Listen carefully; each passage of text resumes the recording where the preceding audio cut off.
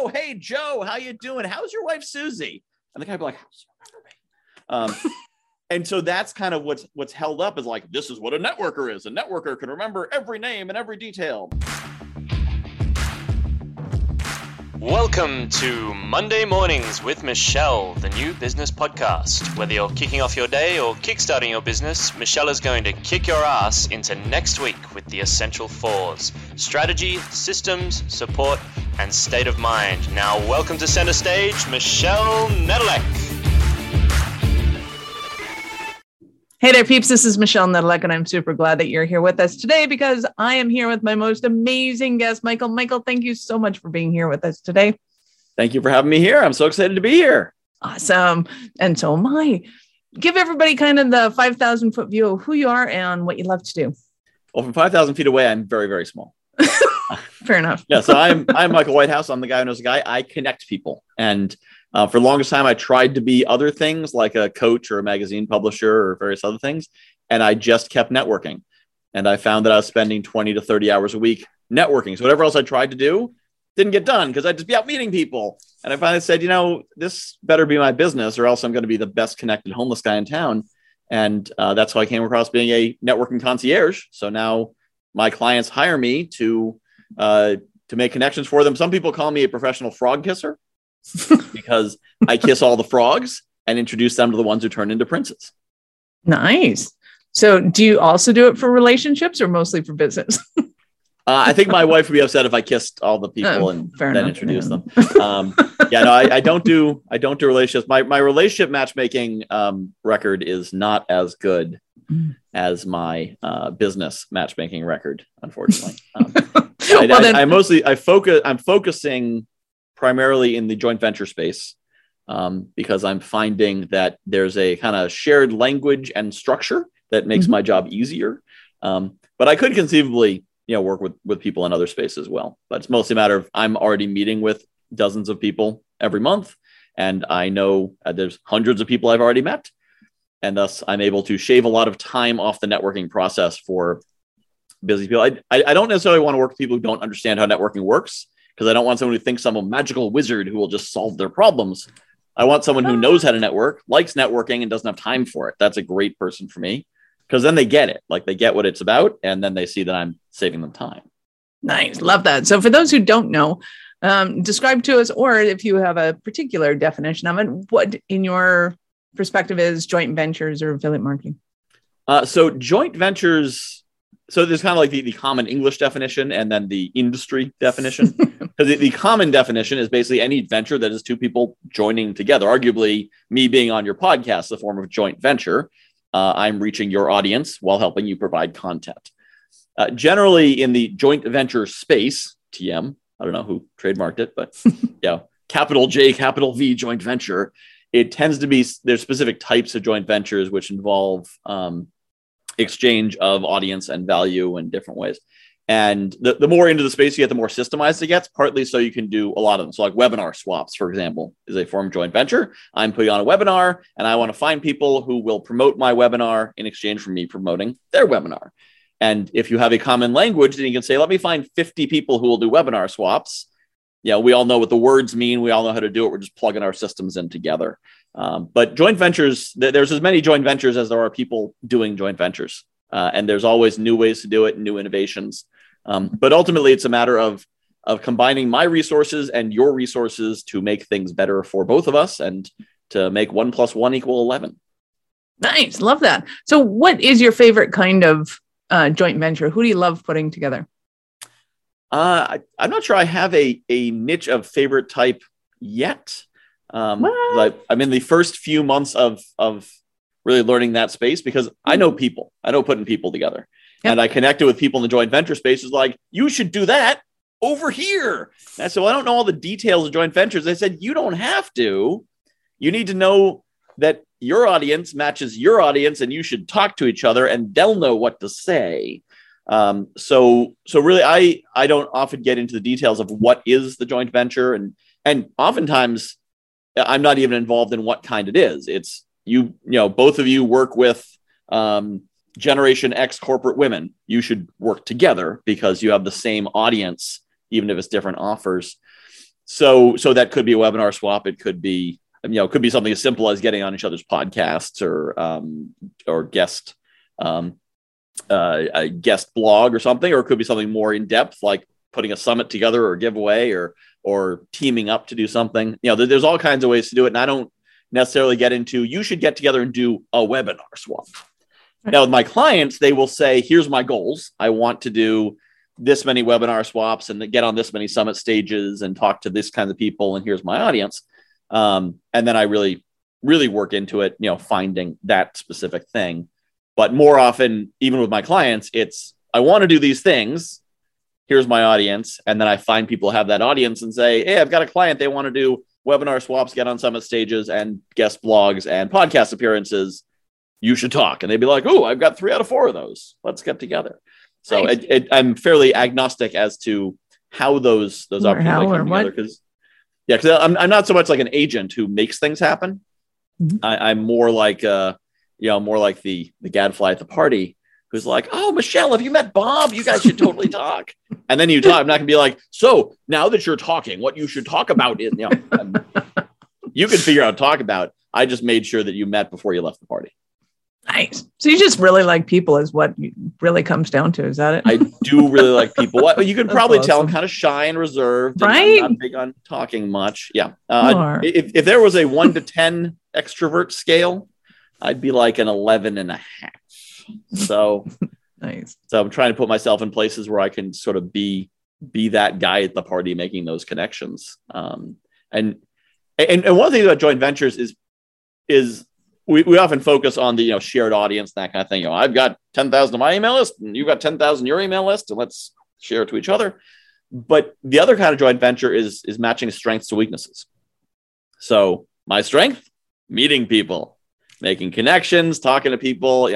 I could do, if I had enough back-end support, I could just do straight one-to-ones 8 hours a day.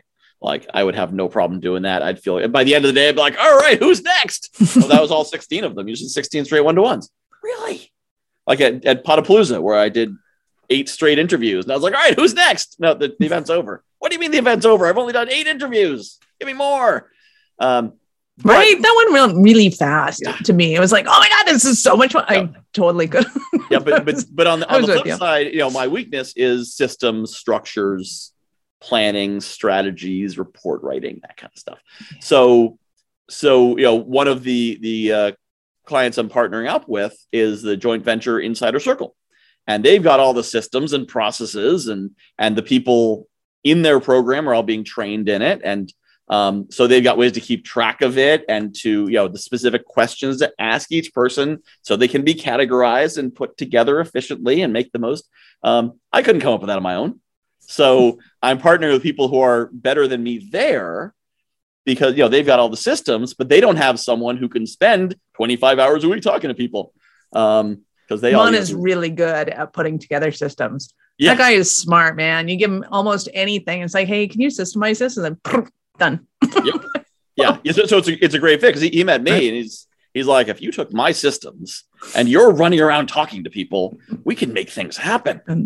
We gotta talk. Yeah. And he was the one who said, like, don't worry about not knowing the details. You can learn that stuff. Anyone can learn that stuff. It's having the instinct to connect people. You can't learn that. You've either got it or you don't. And that's what I got.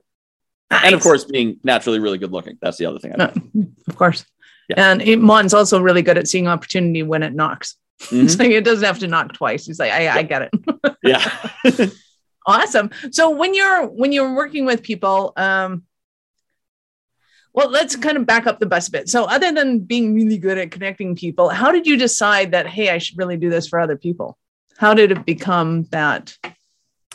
So the credit for this original idea I'd give to Phil Palucha, who's the host of Billionaires and Boxers, and a brilliant coach in his own right. And I was talking to him about how, like, I got all this networking knowledge, and I know that the key to the entrepreneurial model is you have to have some sort of high ticket program. You have to have something that people can give you enough money for, that a modest number of them can support you. The math is pretty simple. But I couldn't figure out what it was. And I'm like, I don't have like a thing I could teach that people pay a big pile of money for. I don't have a system. I don't have a process really. And I'm not good at taking what I do and processizing it in system. But I don't even know what that word is. Processize, is that a word? It was a good one. I like that. Okay. I can prophesize it.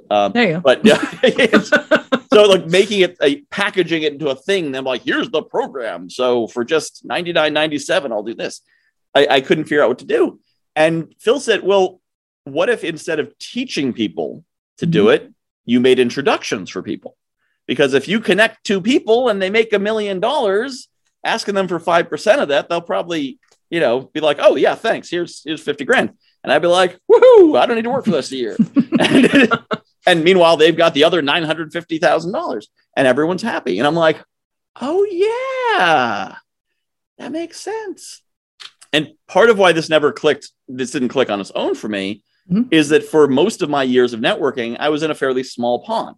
I live in New London County, Connecticut, which you probably haven't heard of, unless you live here. I mean, I didn't hear of it. I had lived here for a day before I knew what it was. So there's not a lot of like people making multi-million-dollar deals in New London County, Connecticut. So I was connecting people to contractors who could help with their house, or, maybe occasionally a $10,000 deal would come together because I introduced them. So it didn't occur to me that like I could make these kinds of connections. And then, as you said, I'm thinking about who I know, and I'm like, oh yeah. Because in 2004, I moved to Groton knowing nobody and built a network of local people. And then in 2020, I was unmoored from time and space. Probably most people knew the sense of being disconnected from time and space in 2020. But I took it to mean I can go anywhere and do anything. Nice. So when 2020 hit, the first thing I realized was, if my BNI group is on Zoom, everyone else's BNI group is on Zoom, and I can visit BNIs anywhere in the world. Right. Malaysia, Australia, England, Canada. I think maybe some other countries I'm forgetting, all over the US. And so I started making connections everywhere. And I was no longer limited to who's in my county, who can I drive to meet. It was, who can I get on a Zoom call with, which is anyone. And then I, meet this higher level of people, a business owner, which created that possibility, which Phil saw, and is like, well, what if you start introducing people and either they pay you a retainer or you get a percentage? You didn't have a specific, way to execute. But once I was onto that track, I started sharing that with people. And one of them said, well, I'd hire you to connect me with joint ventures and speakers. And I know a bunch of other people would too. Let me introduce you to them. And that's how I got connected to them on. And that's how, everything's growing out from there. I love that. So give us an example of one of your Cinderella stories. Of making those kinds of connections. Yeah. So I'm early enough that I do not have one of those like, I connected these two people and $1 million happened.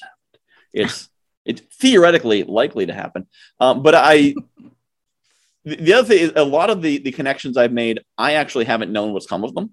Oh, okay. I'll occasionally get an email 3 months later saying, oh yeah, thanks for introducing me to this person. And, it was great, which was awesome when I wasn't doing it professionally.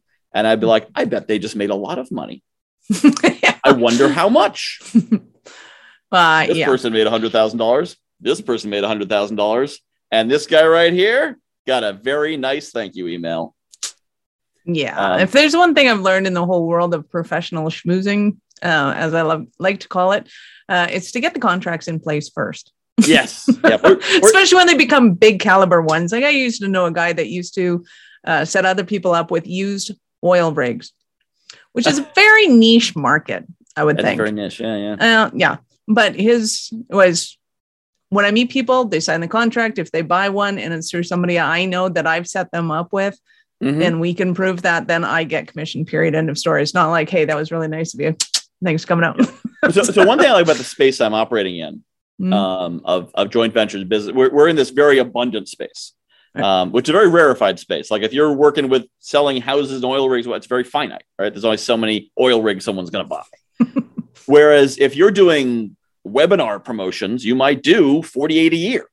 Right. So, which means that there's a nearly infinite potential for connections and an ongoing need for more connections. I mean, okay, I guess if you get 50 or 80 good connections, you can just cycle them. but it takes a lot to really get there, and you want to constantly make good connections. So I find I don't so much need a contract as an understanding of, if I make a connection for you, you make a bunch of money, some of that should come back here. And I'm not going to sit there with you, well, it was 5% and it should be, but something, your thank you note should have like little numbers at the bottom of it and a signature in the lower right corner. And little bank bar numbers. Yeah. And like the name of the bank in the other corner. So that's what the thank you note should be. And whatever it is, like I'm not necessarily going to say what it should be, but whatever is fair. Mm-hmm. And if I make a connection for someone and they make a bunch of money, mm-hmm. and they don't reciprocate in some fashion, then I just don't make another connection for them. I'm not necessarily going to hold it against them. I'm not going to be like, here's a bad guy. Now, if we had an actual deal, an agreement, and they broke an explicit deal, that's a whole different thing. But I'd rather not burn those bridges and have that hostility. I'll just, as I say, if I help someone make a deal and I don't get properly compensated, then we're going to part as friends, but we're still going to part. Not going to party. We're just going to part. Mm-hmm. Got it. When I just say that, because someday something may happen 6 months, 12 months, 12 years later, where we end up near a deal again. I don't need to trust them to pay me, or if I do, we make it a little more explicit. But I don't want to burn that bridge. Right. I don't want to be doing a lot of work for someone for free either, because that's. Yeah, if I make an introduction for someone and it works out for them, I don't begrudge it. It's just I would like to pay my bills too. Yeah, I can see that happens. Awesome. So what are some of the stumbling blocks that somebody might be having right now, and they're thinking, oh my God, Michael, I need you so badly? Not having enough time.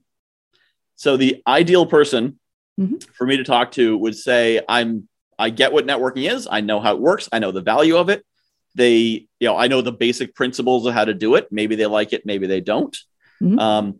But they don't have time for it, or they don't like it. They're like, yeah, I know how to do it. I know how to go to these events, but introverts would be a key person to talk to me, because the scientific definition of an introvert is someone who is drained by social interaction, versus an extrovert is charged by social interaction.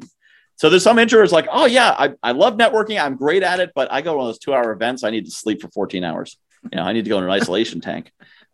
Someone like that is someone great to partner with me, because I can go to the event and meet 100 people.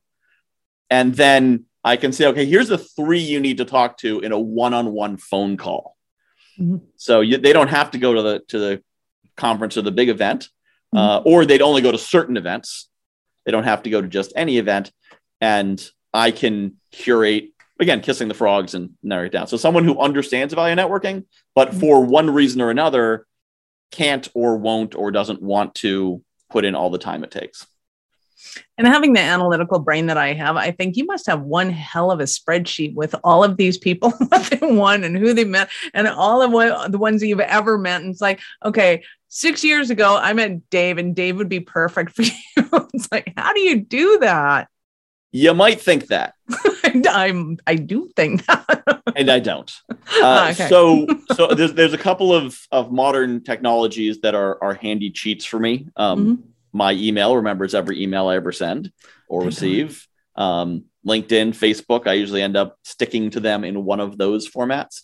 Nice. But as I mentioned, my strength is meeting people. My weakness is systems. So particularly to anyone who's listening out there who's like, oh, I want to be a connector, but I don't have the memory for it. I don't have the system for it. I don't know. Because you hear about, I can't remember the guy's name. There was a FDR had a campaign manager who remembered like 500,000 people's names. He was superhuman, and he could not remember their name, but like the name of their kids and their dog and where they worked. And they'd come back through 9 months later, and he'd be like, "Oh, hey Joe, how you doing? How's your wife Susie?" And the guy'd be like, "How do you remember me?" And so that's kind of what's held up is like, this is what a networker is. A networker can remember every name and every detail, and perhaps they can. And then there's me, my best friend of 30 years, and I look at her and go, and this is somebody that I've known for a really long time, and her name escapes me. Yeah. But so I don't have that. I don't have a system. I don't have a process. I'm developing, as I'm meeting more people and and systematizing it. And I have clients who are like, I want blah, blah, blah. I'm building systems to make sure everyone I meet who's in their criteria I'm connecting with. But I don't necessarily have all those systems. So for anyone, and I'm specifically mentioning this, for anyone out there who's like, I wish I could connect, but you can.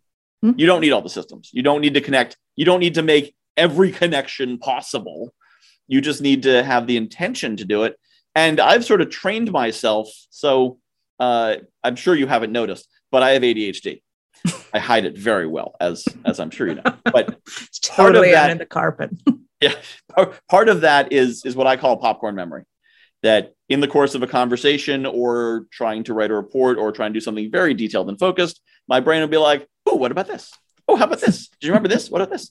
And I've trained that instinct to pop up people that the person I'm talking to should know.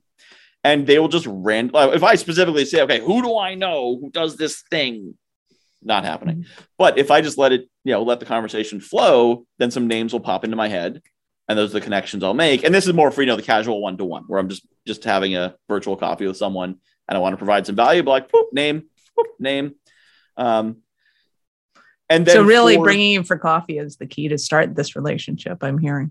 Yeah. I do get on, if I get into a conversation with someone, then I will usually make a few introductions. But they kind of pop up because I've gotten into that habit.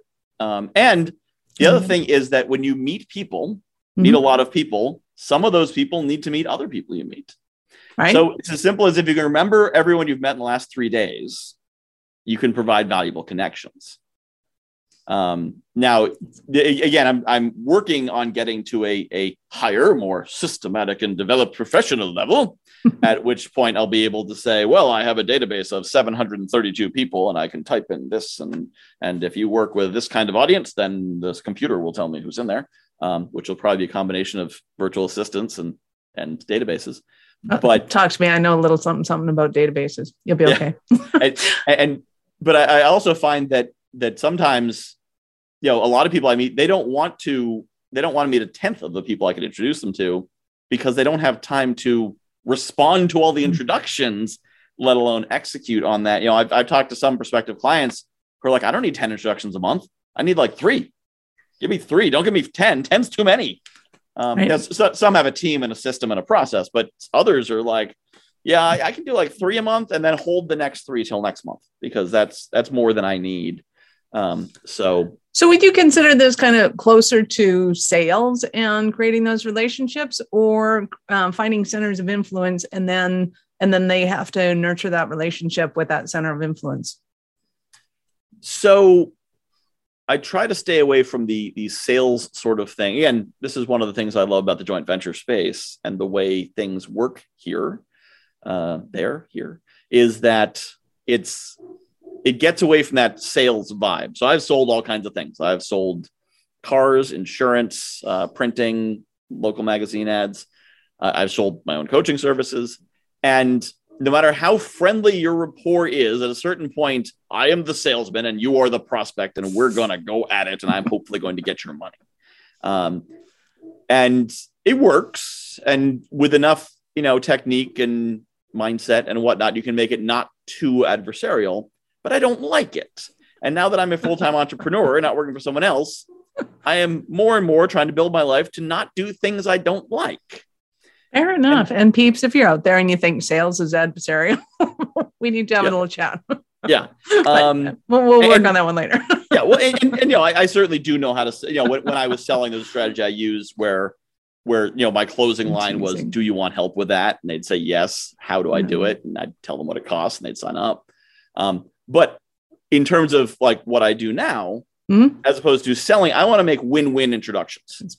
I don't want to say, hey, Michelle, you should go buy from Bob.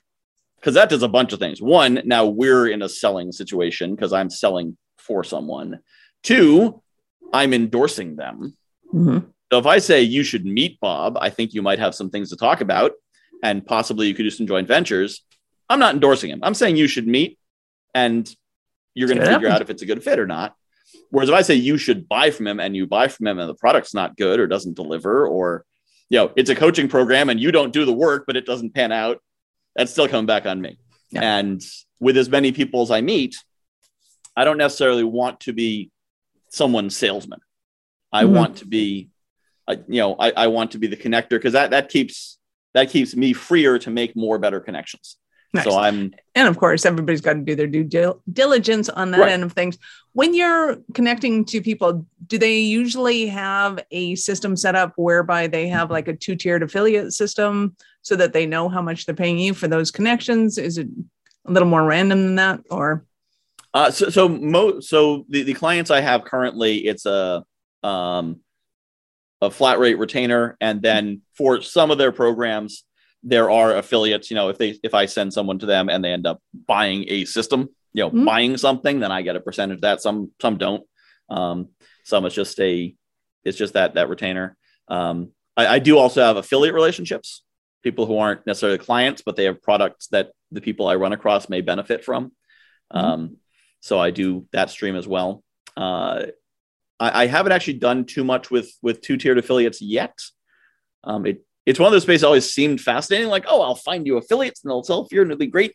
And I found there's a lot of nuances and details to make that work, because a lot of people need to do a lot of things, and it requires a lot of systems in place, because you're effectively turning someone into a part-time salesperson, which for the right fit, every once in a while I come across one and be like, oh, this is a totally natural fit. You guys should make loads together.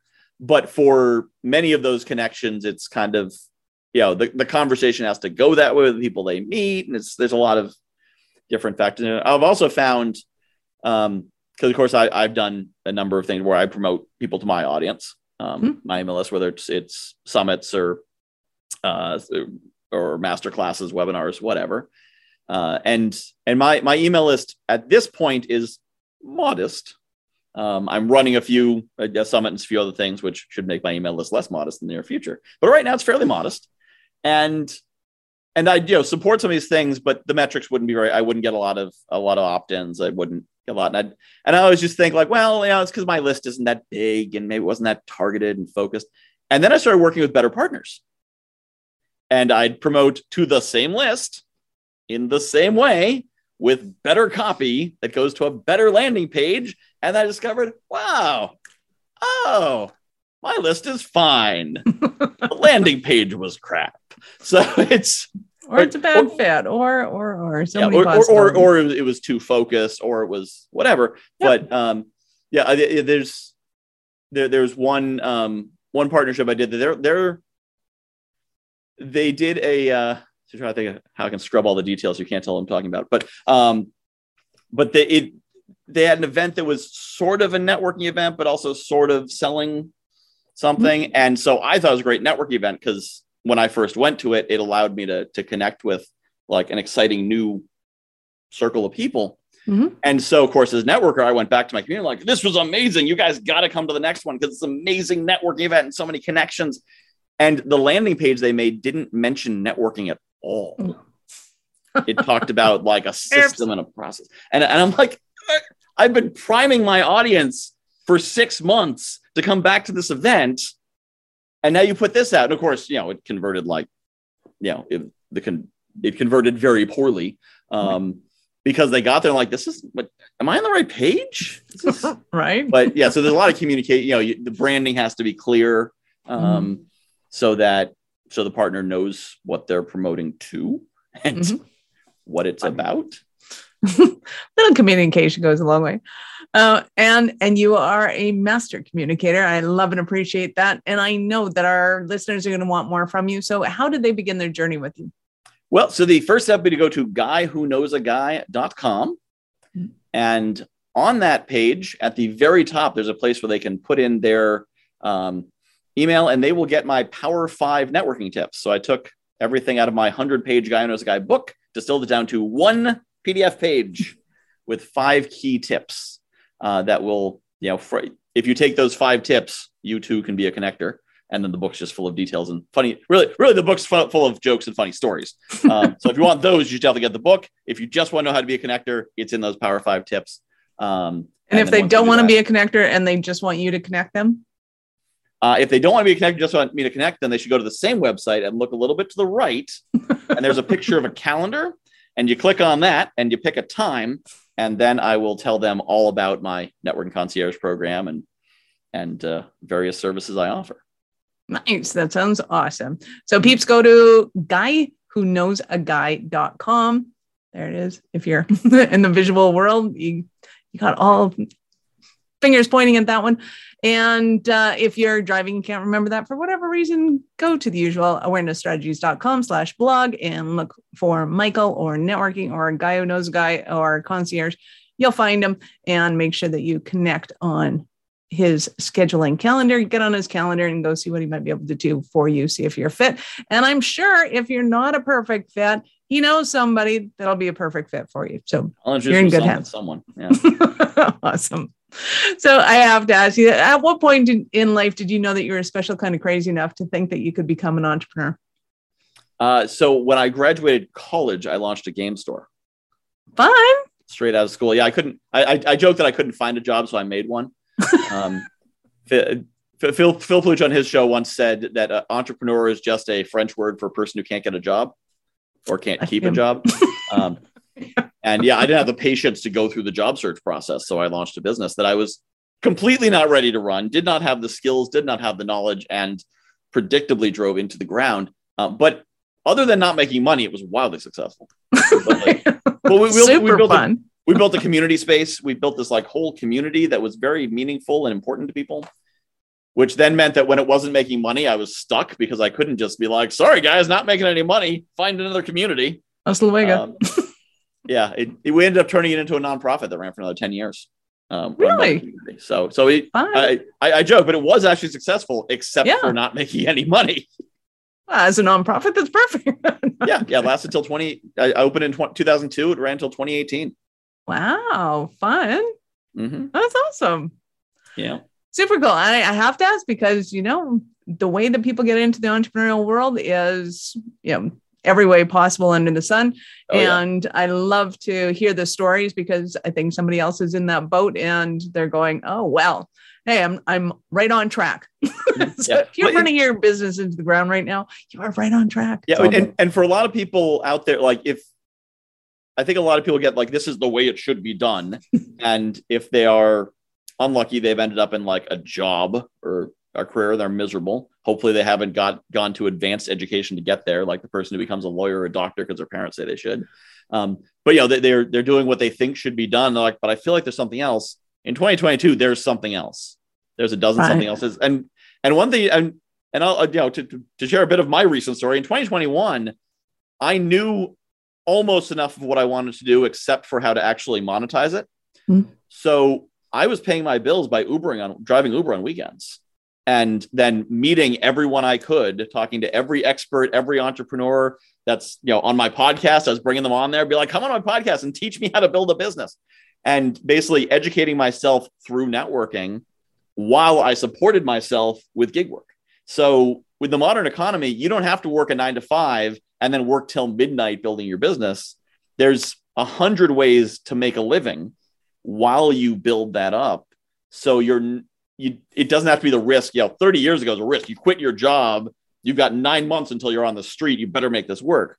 Now you quit your job. You drive DoorDash or Uber or do Instacart or any of 100 other things. And if it takes you 5 years, you're an Uber driver for 5 years until you figure it out. So it's certainly less risk than staying in a miserable job for 5 years. Right. Well, and that reminds me, we had a Uber driver in Vegas once, and his first question was, so what do you guys do for a living?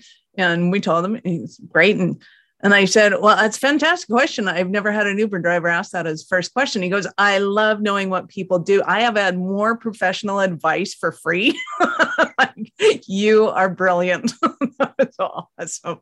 He was super fun. And yeah, clearly he was making his financial advice alone. He's like, I am never quitting this job. It's awesome. Yeah. I'm like, oh, so it's a front. I've caught on. Mm-hmm. Yeah, I've known people, I knew a realtor who got a job in a coffee shop because the connection she could make as a barista made her thousands of dollars in real estate business. I love that. Oh, we're gonna have to talk more about the the front to maintain the back. That's awesome. Yep. So it has been super fun, Michael. Thank you so much for your time. I know how valuable it is, and I appreciate it. Any last words for our peeps? I would say for those who do want to be connectors, if you don't, just hire me. For those who do want to be connectors, I've been actually giving a number of talks lately on the theme of you can become a connector as soon as you decide to. And it is entirely mindset. Once you decide I'm going to connect people, the details you'll figure out. But if you say I'm a connector and just start asking the question, who can I introduce you to who would be valuable? People will start answering. And then you'll know who you need to go find. Start doing that. You'll build a network. And before you know it, you will also be a guy or gal who knows a guy. I love that. Thank you again, Michael, for being here with us today. Thank you for having me. This is Michelle Nedelec. Thank you for being here with us today. Be sure to subscribe to the show in your favorite podcast app so that we can continue to help you to scale your business. We love having you here. Thank you for listening to our show. I'm all about being a resource center for entrepreneurs to give them the information and the support that they need to make it in business. As such, the notes for this show can be found at our website at awarenessstrategies.com/blog. Be sure to subscribe, give us a rating. I like 5 stars personally, and share with your friends.